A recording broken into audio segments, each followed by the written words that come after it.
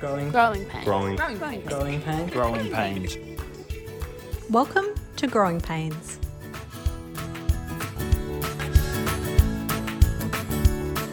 The first stages of being financially independent can be really hard.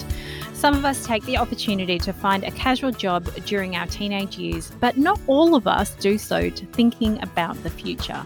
The allure of purchases your parents cannot or will not buy for you can sometimes be enough to want to earn your own money. But soon, especially after leaving school, it becomes apparent to most young adults that being financially independent is about more than buying the smaller things. It is also about managing your living expenses and maybe one day buying your very own home. Our guest today has had her eyes set on financial independence from a very young age, and today she supports individuals to take the right steps to enter the property market. Catherine Pasolia is the founder and director of Property Before Prada. Kath has been in the mortgage broking business for nearly 2 decades and is an industry expert. She has helped thousands of customers obtain home loans and to build wealth, and in that, she's helped them develop and achieve their goals. Property is her passion.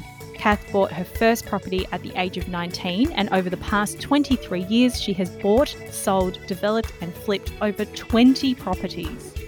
Kath runs educational masterclasses for first home buyers and is launching a range of courses later this year in 2021 targeted to females and helping them make more informed financial decisions. With an all-female team and a second office in Albury that opened earlier this year, Kath is excited to grow the business and offer more services to help and educate more clients, in particular, helping women to become more financially savvy. Now, I will say that Kath can help pretty much anyone. So if you listen to today's episode and you think that's for me and you're not a woman, that's completely fine. Don't hesitate to contact Kath. All her details are in our show notes. She is a wealth of knowledge and may just be the key you need to own your own home. So let's have a chat and see what she has to share with us. Welcome to another episode of Growing Pains. This is our last episode of our 6-part series, and today I have with me Catherine Pasolia. Kath, it's so lovely to be chatting to you today. Thank you so much for having me on. I'm excited to have a chat with everyone today and share some of my wins and my losses. And yeah, thank you. No problems. So to loosen you up, though I know you are a pro at this podcast thing, I know you've done many of these in your time. Let's do a little bit of rapid fire. Okay. Ready? Okay. You're like looking at me going, I'm not prepared for this is why I don't tell anyone about rapid fires, because then you'll preempt it and you look like a planner. So I get it. So my first rapid fire question, do you consider yourself a fully grown adult? Yes. See, it's so funny because I've had 5 other guests. Well, actually more than 5. We've done 5 other episodes of this, and most people say no. The 2 women, independent entrepreneurs type, have adamantly said yes, and then there's been some other women that some have said yes, some have said no, but most of the guys are like, God, no. So I don't know if that's a gender thing. Why? Why do you class yourself a fully grown adult? I don't know. I think I've gone through so much over the years, and I've had so many different experiences that have helped me along the way, and not all great experiences, but I've learned a lot from it. And I was thinking about it the other day about, I've got 2 boys of my own and trying to build resilience in them. And I feel like that's probably one of my strongest qualities is resilience. Yeah. And it kind of gives me that confidence that I can face anything. So yeah, I'm confident in who I am. I love that. That's so good. So reversing that mindset a little bit, tell us about your most embarrassing adult fail. It can be something as trivial as putting your keys in the fridge, or it can be something more personal. You are welcome to share whatever you like. Oh, look, I don't know. It's probably me it's in business, right? So I got nominated for this big award, right? And I was like, I posted this, right, on Instagram as it was going live because I thought I was going to win it. Oh. And I didn't. Ouch. I was so embarrassed. I'm like, oh my God, I thought I had this. Like, I've never then applied for another award ever. Oh, no. I'm embarrassed. It's like, how did I not get that? And I was like, so I don't think it was me being cocky, but I was so embarrassed. I'm like, you should see my face. It was like, here it is. And then it was like, what just happened? Yeah, wow. I did not get that, and so that's my most recent embarrassing. And then every day I do embarrassing stuff. That's something that highlights that everyone actually saw. Oh, wow. Yeah, I can imagine. But though I don't think I tried to film it, I've had those moments. That's actually a whole nother topic. That whole, like, you can only really be at the top for a really short period of time. Like, the peak of the mountain there's only room for a small amount of footprints on there at once. Yeah, that's a whole nother conversation. We'll move on. Thank you for sharing that. Who's a more grown-up adult that you rely on? Definitely my husband. I wouldn't say he's grown up. He's an adult that I rely on. I definitely rely on him because I need him to, help me with the family, help with the boys.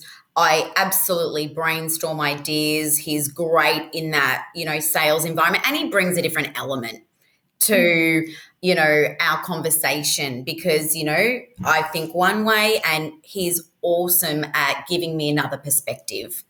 Yeah. Well, that's good. That's a good partnership. Sounds fantastic. Now, random question for you in our last questions of Rapid Fire. If you were to choose an actor or actress or whoever to play you in a movie, you today, at your current age, and then you in your maybe 70s or 80s, who would you choose? Definitely now, Reese Witherspoon. Oh, such a good choice. Love her. That would work. I totally see it 100%. And what about you in your elderly years? Now, I'm not great with remembering names. Yeah, but like that. Yeah, she is an actress that has been in. Oh, I loved her. Oh, there's so many. I'm just now trying to think of her name. She's got the red hair. She's had movies with Jack Nicholson. Oh, and also Diane Keaton. Love her. Are you thinking of like Julianne? Is it Julianne Moore? Probably Julianne Moore was probably who I was thinking of, but then Diane Keaton as well. I love it. All powerhouse women. Yeah, great choices. Well, that's the only things I'm going to spring on you without planning because I know you're a planner. You can't be in the position that you're in without being a planner. Yeah. But we know that you have been a property owner for a really long time. And to be perfectly honest with you, I'm probably in a similar boat. I invested quite young. I was probably about 20 when I purchased my first property as well. But you and I are a rarity. Yeah. We know that. So purchasing property at 19 is a pretty big deal. And I'm curious to know, because even just reflecting on my own experience, was that something you knew that you wanted? Like, were you that 10-year-old that was like, as soon as I finish school, I'm going to buy my first property? Or what sparked that for you? I was that person. So, yeah, totally. Yep. I always thought big from a really young age. So I was always about building a business. I was about working hard, buying my first car. The next thing was a property for me. I was always aspiring to something. And I don't know what the first motivation for that was, but in terms of property, I just fell in love with it from such a young age. And it was just natural for me. And I didn't think about it. I just did it. Yeah. Yeah. So you sound like you had work the moment you could. I was the same. Yep. 14, 9 months. That used to be. I don't know if that's the rule now, but that was definitely the rule when you and I were growing up. Yep. And hustled and did all the things and knew what it was like to be your own boss. Babysitting, was that what you were doing at the time? Yeah. So that independence and freedom of spending as well. But what did you like? There's a really big leap between making money as a babysitter to purchasing property at 19. Like that's in itself is, even if we just do the basic math on that, that's a leap and a commitment. But what did you find to be the biggest challenges in reaching that first goal of purchasing property at 19? I guess for me, it was just not having the information that we've got available to us now. Yeah. And at 19... there was no internet. Well, there was, but it was pretty crap. It was, and it wasn't readily available. So it was, and brokers weren't even considered back then. It was you go to the bank, and I went to the bank, and I was very naive. I didn't ask nearly as much questions as I should have. I was not prepared. And it's an intimidating environment when you're sitting in the banker's office and you're basically begging for a loan. Yeah, pretty much. And that's what it was like. So back then, there was nothing available. There was no mentor. There was no guide. All I had were my parents who helped me in terms of, information. They certainly didn't help me with a deposit. They were, I think growing up, they were my inspiration. I saw what mum and dad did with property in terms of renovating and selling and making money out of it. That's where I first got that love and that passion from. And I just wanted to do it the moment that I could because it was so much fun. Yeah. I just had no idea. So did you find that in that traditional setting, like as I said, I feel like we're probably of a similar age, so we were probably having that experience of going to the bank and whatever else. Did you find that the banks were looking at you kind of going, who's this kid and why are we going to give them money? Did you have to go to more than one bank? I didn't at the time. However, there was a lot of scrutiny. And remembering back then, there were no benefits to, first home buyers. Was the first home buyers grant around back then? Absolutely not. And you had to pay mortgage insurance or you had to have a larger deposit. There was no such thing as a 95% loan back then. You saved 20%. So I saved a 20% deposit. Wow. But remembering it's all relative. Like my first property was, under $200,000. Yeah. Yeah. It's relative to the difference between that and what would now be your family home to house all four of you. And it's very, very different. I completely understand that investment. And especially your first investment, it's to get into the market. So we often hear, and you will well and truly know of this myth, it may not be a myth actually, but we hear that it's incredibly hard for people to get into the market, not only for young people, like we're talking specifically to young people at the moment and their growing pains of becoming young adults, but I know people in their 30s that don't own property that are still scratching their heads at how they're going to do that. Do you think it's actually true that it's hard to get into the market, or is that just a myth that people believe because that's what the news tells us? I don't actually think it's a myth. I think, there's a mindset around can I get into the market or it's just too difficult. And I think when you're going through this process, you actually have to make sacrifices. Like getting into the market, you do have to stop your spending. You can't live the life that you've lived and spend what you're spending and expect to get a loan from the bank.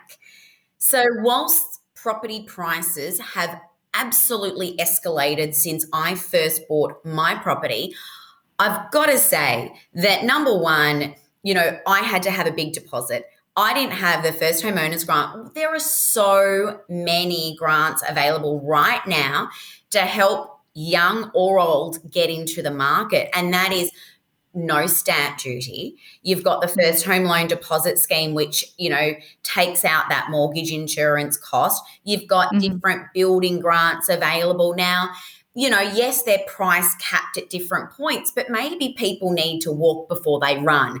Don't put your emphasis on that big property. Start small and maybe invest first. Get an investment property that's maybe not what you want to live in long term, but at least it's actually investing. And, there's a lot of, I think there's, you need to surround yourself, get yourself professional advice. I mean, we helped a lady the other day and it was actually, she came to us saying, she's probably about 3 years off, but she wants a plan. After we'd gone through a discovery session with her, we said, what's stopping you from doing it now? Because you can. And you know what? She just didn't know. Yeah, well, that's the thing. Like, I think, be it if you are 17, 18, about to leave school, starting to think of those bigger goals, because some, as you and I have well and truly demonstrated, there are some out there that are already thinking that big at that age. Or if you are someone else who is starting to explore those financial goals that you have set for yourself and you think that it might be 3 years from now or whatever else, it's so true, because sometimes we can surprise ourselves at how quickly we can reach those goals. But it's about commitment. As you said, it's a mindset and commitment piece. So if one of our previous episodes on growing pains was with Johnny DiFrancesco from Gradi, and we talked about food and we talked about how expensive smashed avocado is. And I know smashed avocado and discussions of property often go hand in hand in the news or in the media, whether like people, we see middle-aged white men tell young people that they should eat less cafe brunches to make property purchases. But we know that it's a bit more complicated than that. There's a few more things that they may need to sacrifice. But it's not in vain. The sacrifice is to reach the goal. And with the right support and the right mentors and the right people kind of with their ear to the ground of what the latest grant is and whatever else, it sounds like it's well and truly possible. So it's difficult, but there's a path. Oh, look, it is difficult, but so, if it was easy, everyone would be doing it and everyone would be, building, big property portfolios. But, you've got to get yourself into a situation and go, look, I'm going to commit to this, and whatever your financial goal is. And it doesn't mean that, you have to buy a property. But looking at the way that you spend your money and being aware, and just know that if you do want to achieve some of these financial goals in your life, whether it is a share portfolio or a property portfolio, or build your wealth or be comfortable in retirement or whatever it may be, you do need to make some sacrifices and put some hurt in yourself. Yeah. Because that's the thing, like sacrifice isn't something that's easy. It's no walk in the park. You have to give something up to get the thing anywhere. Like be it you give up your morning sleep in to go for the run to get you ready for the marathon. Like it's not, it doesn't have to be financial, but, sacrificing goals are right across the board. So you've broken down a few myths for us already. What other myths out there exist in your industry or in the property space that you can demystify for us? Look, I honestly think, it's interesting. I have clients come to me with all different things that they've heard for their friends or family, or you can do this or you do that. And it's like, guys, just step back and actually speak to a professional. An expert. Yeah. Like, don't take advice from your mates that did it one way, because their financial circumstances could be very, very different. And we get a lot of this, and it's kind of stripping it back and going, you're an individual person with your own individual needs. What is good for you is not going to be good for somebody else. There is so many ways that we can help and so many options out there to help you get into the market. And you've just got to reach out to the professionals. And that's probably the biggest thing that I suggest is get yourself educated and in front of the right people to give you that right advice. That's probably the biggest thing. And you don't need a 20% deposit. You know, you can get in with a much less deposit. We've even got the single parent grant that's out here, the family guarantee, 2% to get into the market, a 2% deposit. Now, there's all sorts of ways that we can help people. And I think it's just understanding where you sit, you know, and get your numbers. I think I'm all about the numbers. Understanding the numbers is your first thing. And then you can start to build and plan and see how those numbers fit in with your goals. You got to understand that first. Yeah, and I think that understanding the numbers piece really goes back to that sacrifice piece we just talked about. It's like you can't sacrifice something you don't have. So if you're not earning X amount of money, but you're aiming for a goal, then it may not be about sacrifice. It may be about building. So going for that promotion because you know that you're going to earn X amount of money, which is going to give you that additional financial stability and guarantee. Don't get me wrong, if you're spending all your money on ridiculous things that like Uber Eats and things that you could sacrifice, then great. But it's also when you look at the numbers, because the numbers don't lie, then you can well and truly make those educated decisions with the guidance of services like yourself. Any other myths out there? Like, what about the market as a whole? Because, like, you live in Melbourne, don't you?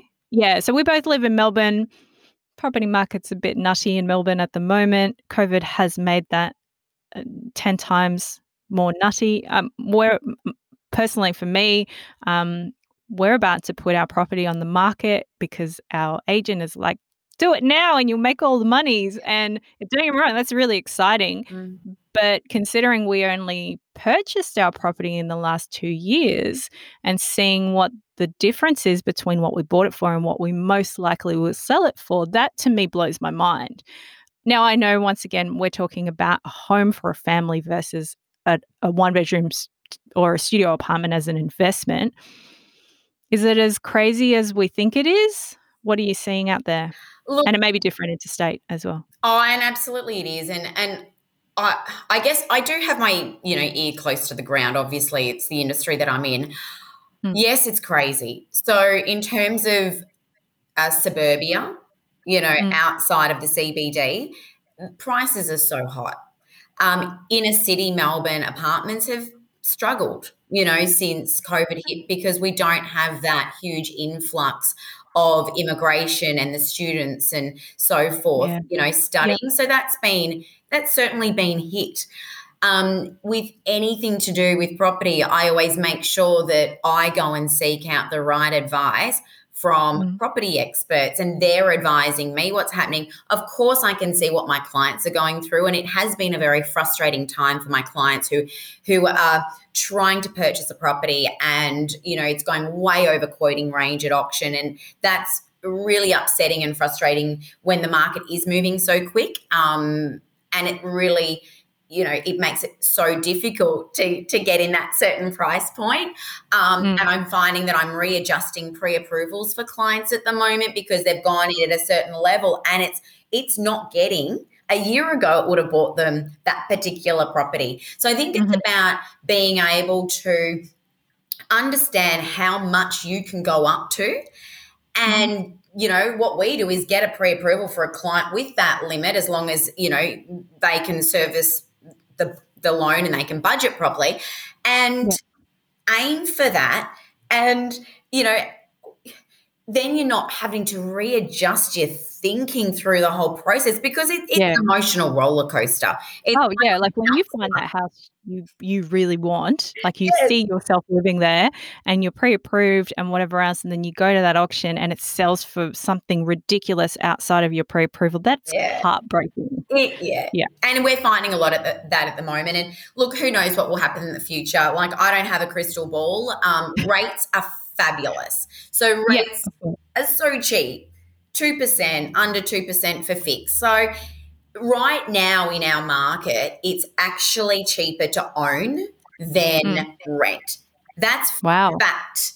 And look, that's general, please. That's Yeah, general, of course. a And generalization. you need to clarify that everything we're talking about is Yeah. general Yeah. and we're using examples, Yeah. and you definitely need to get financial advice. Please don't go get a loan based on this No. very casual chat we're having. No. You can contact Kath and Yeah. get some numbers Yeah. analysed, but Yeah. very general information. It's so general, and that's a generalized comment. Like what we're dealing with at the moment is, people can go, well, look, that's less than the rent that I'm paying. So it's fabulous. It's a really good opportunity that if you've got a good deposit, you can get in. If you don't have a good deposit, there's still great opportunities.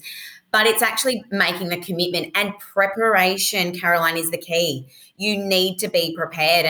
And that's probably the biggest thing now. You need to start between 3 and 6 months out from applying for a loan. You need to understand where you're spending and tidy yourself up and really go through a financial detox, because the bank looks at your spending, and you can't now just, tomorrow decide to apply for a loan. Like, you need to, as you mentioned before, cut out the Uber Eats, stop the Afterpay. Oh, yeah, Afterpay. I can't even, I come from I don't know if it's just the mindset thing, but when I heard that Afterpay was, I've actually never owned a credit card, which is one of those I'm one of those really weird people. I just have never been, other than mortgages, I've never been comfortable using money that isn't mine. And don't get me wrong, that's not great for credit rating. Credit ratings, they like you to have debt because that's just how it works. But when Afterpay started, I was like, this is going to destroy people's financial stability and credit ratings. No Afterpay, no Uber Eats, occasional Smash Davo, make it at home. Yeah. There's the obvious one, and everyone knows what the obvious ones are because they're all those almost in the moment delights that we have. Yeah. And, it's just being aware. It doesn't mean that you've got to stop it. It just means just think before you spend. Yeah. And, and that's part of what we do is help people just to prepare and go, well, look, do you really need that credit card limit? Maybe let's reduce it a bit. And just be aware of where your money goes. Make sure your accounts aren't overdrawn. Show the bank that you're not living from month to month. Are you putting away money? So there's a whole range of things that you can get yourself credit ready to present yourself to the bank. And it may be that, you don't want to buy a property. You want to put money away. Well, take 20% of what you earn and put it into an investment, or put it into shares, or put it into a savings account. Just do something that is going to help build your wealth or build your financial stability. Yeah. Now, for those of you who are listening that are like, oh, that's exactly what I need. I need help with this, or I don't really know where to start. And every time I decide I'm going to, save 20% or whatever else, so I then have bills that come in, and I feel like I'm behind the 8 ball. Kath's business, Property Before Prada, which in itself, that name, if you don't quite know what you're getting yourself into, the name in itself will tell you. Property Before Prada, if Prada's your thing, might be before Uber Eats. Who knows? But we will make sure that all the Kath's details are in the show notes. If your ears are pricking up and you're noticing that you're starting to take some notes, or you want to have a chat, then we'll make that nice and easy for you. Now, there will be people listening who property just isn't on the radar. They might be young adults. They might not be young adults, but they know that some of the guidelines that you've recommended, or just some of the ideas you've recommended, could be the steps that they need to take financial independence. So financial independence in the sense of what you did in your early, your late teens and early 20s, are there particular things to be key? Is the first point just knowing what you spend, and where do they take it from there to start building that independence? Yeah. I just winged it basically when I was, I had no idea what I was doing, and I fumbled, and you don't need to now. Like, these days, you don't need to fumble. Access to really good financial advice is available for free on so many different mediums. I think what people need to do is connect with that business or that person or that financial planner that you most feel comfortable with, and start following some really good, healthy financial advice. I know that there are some great women in financial planning that a lot of my clients follow, and they can get great free tips on budgeting, on different apps to use, and really start to help put together a budget. And really, and podcasts like what we're on today. There is there's so much out there, isn't there? And it's fantastic that it's for free, that you don't need to pay for a financial planner. And you might say, look, I want to set myself a goal, $1,000, and then I'm going to invest it. Well, you find and you connect with that financial planner that is speaking to you and go, great, I'm going to do this.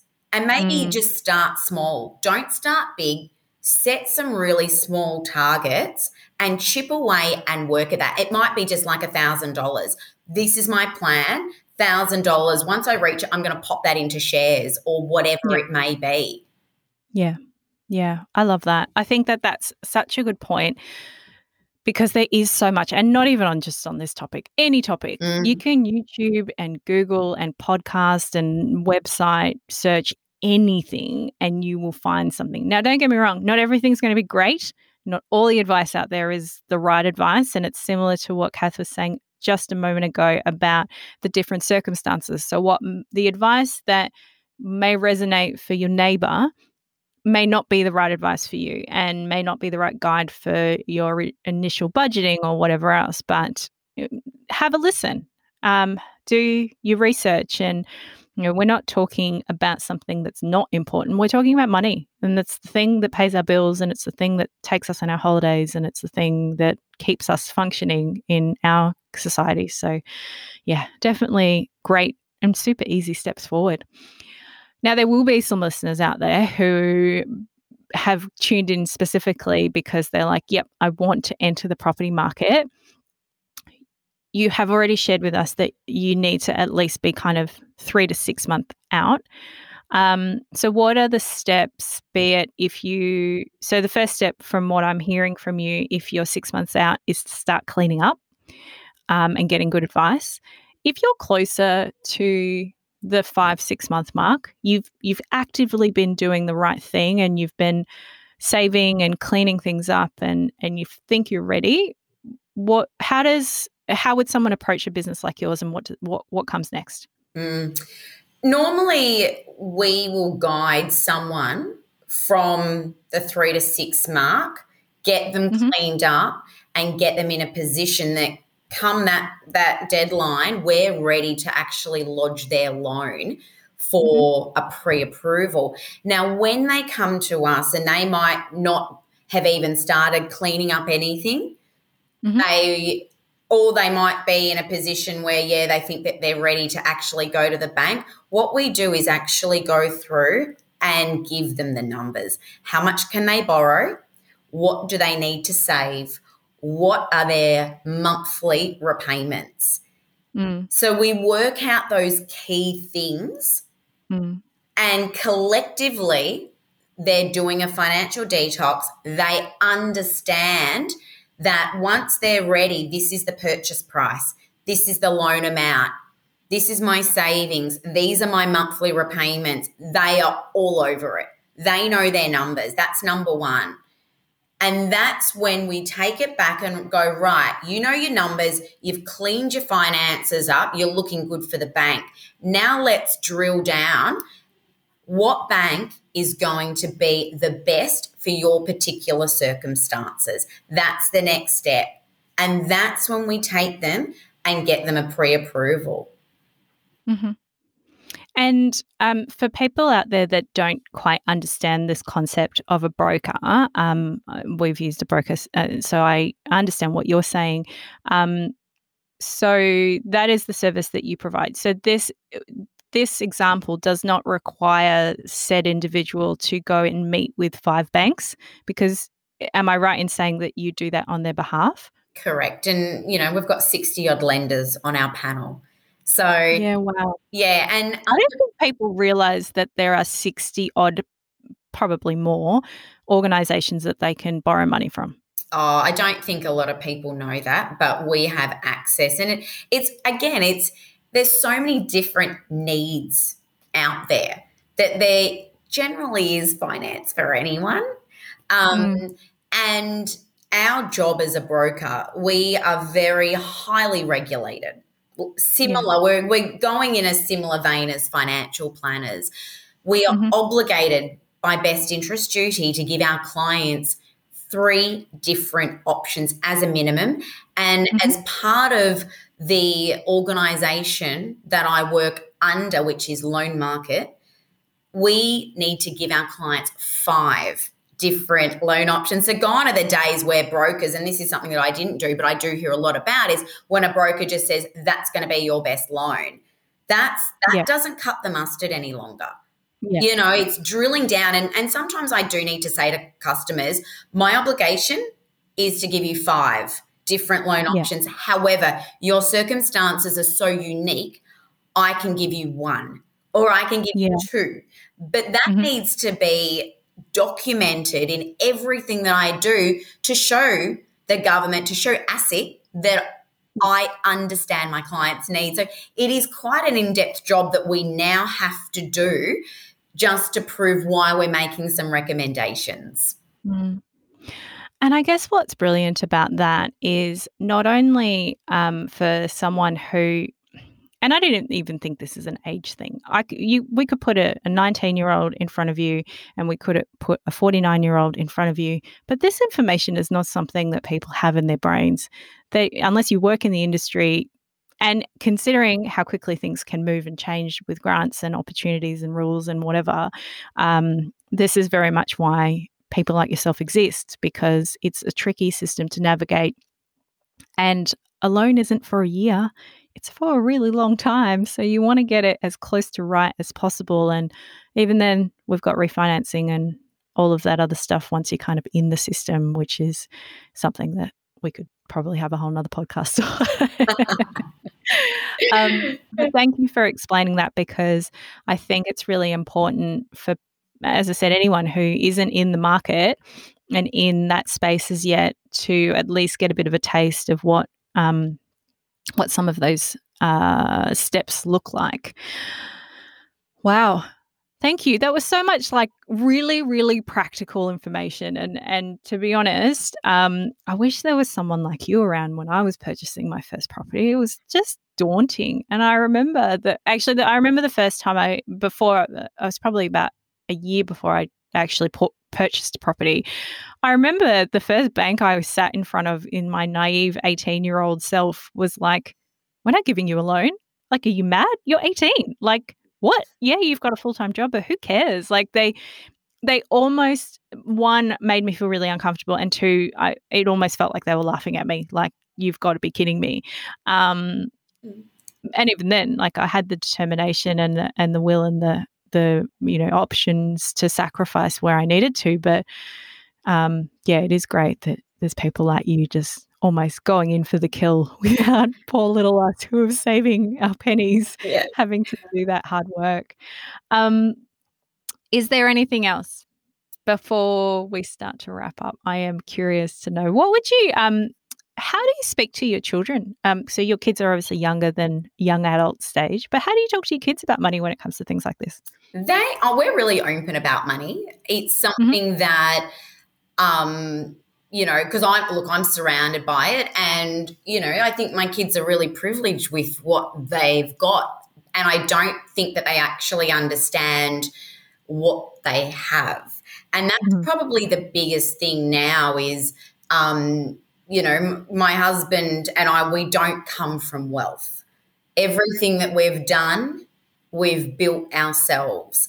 And, our children have a blessed life. They get a lot of things, and they actually absolutely do not understand how good they've got it. And it is quite difficult to really instill in them that it is a privilege to go to certain schools. It is not everyone has this life, We've worked really hard for it, And, and having those real conversations and trying to get them to understand that, Daddy didn't have this. Daddy had to get a scholarship and catch 2 buses, a train, and walk 3 hours a day to get to his school. Yeah.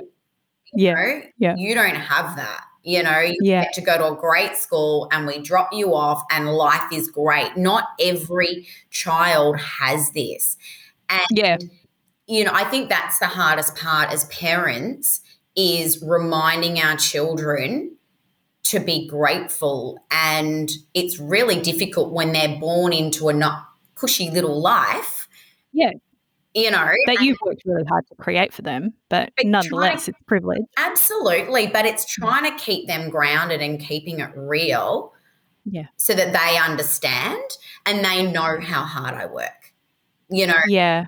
Rafi, my youngest, will go, Mummy, please, you've worked all day. Like they get it. They see us working so hard. But yeah, it is a mission and it's an ongoing thing that we're always navigating to use the right language around them so that they know it's not easy and you do have to work and you do have to make sacrifices. That's the biggest thing that every day we're navigating. Yeah. No, but that's a really good point because regardless of what position you're in, there will be people out there whose parents can assist them with their deposit. There will be, or not even parents, just anyone in their lives that may have the funding. There may be people out there that have some kind of inheritance that they can put towards property. But there could be that person that's working the 4 jobs, that is putting themselves through university, that is hustling as hard as they can hustle to ensure that they, in the next 5 years, will have that deposit that they feel that they're comfortable with, and also the earnings to service the mortgage moving forward and maintain a lifestyle and all of the other bits and pieces. And I agree with you. It is. We've worked as hard as we have to create the lives that we want for ourselves, but also the lives we want for our families. But therefore, they're born into these lives that they haven't quite had to work too hard to have. I've just told my kids that they can't, which is actually not true. Which is actually true. I'm not making this up to sound mean. I've told my kids that they can't have their inheritance till they're 30, so they know what it's like to actually work for all the things. There's nothing. There's nothing. I think you've especially with children that are born and I was never given anything. Neither was my husband. It's like we have to work really hard for this, and unfortunately, that's the downside when you're able to provide so much more for your children than what we were able to be given. You can see that they're losing that that burn inside of your stomach that it drives you. It motivates you because if you don't do it, no one else is going to do it for you. So true. So true. So in reflecting on that then, I'm curious with our my last question for today. What piece of advice would you give to your 18-year-old self? You sound like you were super determined, but knowing all you know now, what would you say to your 18-year-old self? Just how important investing actually is. Like it is so important. And I don't think I fully understood back then how those financial decisions would play out and benefit me later in life. So that's probably the biggest thing. It's just never underestimating that. Yeah. Well, that in itself is brilliant. I think you've very much there's some people that reflect on their 18-year-old selves and say different things. But yeah, it does sound like you are on the right track. You just maybe needed a bit more understanding, which would have come if you're in a different time where podcasts existed. Any help, Any help would have been great. Well, Kath, thank you so much for everything you've shared with us today. I'm sure regardless of the age and the life stage of our listeners, they will well and truly have benefited benefited from the knowledge that you've shared with us. As I mentioned to our listeners, if you would like to connect with Kath, if you would like to engage with her from a business capacity or just connect with her and follow some of the great things that she shares on social media, we'll have all of her details in the show notes. Thank you. Thanks for having me. And to our listeners, this is, yes, the formal last episode of season 1 of Growing Pains. We will chat to you again soon as we come back for season 2. So there you have it, the last episode of this 6-part series of Growing Pains. I don't know about you, but I learnt a lot from Kath in this episode. Even for me, someone who has been in the property market for quite some time, there was still so much information that she shared with us today. And yeah, I will well and truly be taking some mental notes for the next time I head into that space of purchasing property. For you, if you have found that today's episode has kind of sparked some interest for you, or you'd like to start thinking further on how you can gain that financial independence, do that financial cleanup, and potentially buy your first or maybe second or third property, then definitely check out Kath and her business Property Before Prada. All of her details are in our show notes. To our listeners as a whole, I really want to say thank you for joining us on this journey that has been the 6-part series of Growing Pains. This is our first season, and we can't wait to get started on season 2, as it's been so much fun creating this for you, and we well and truly want to do more of this in the future. Thank you again for being a part of this community. And if you do know someone that would love to have a listen, or that you just think might benefit from some of the information that we've shared with you, be sure to share our details. Make sure you've subscribed so you don't miss out on future seasons. And follow us on socials at Organise Curate Design so you can see what's coming up for us as a team and definitely for the podcast. That is all from me. Thank you again. I'm Caroline Bruni, and this has been Growing Pains.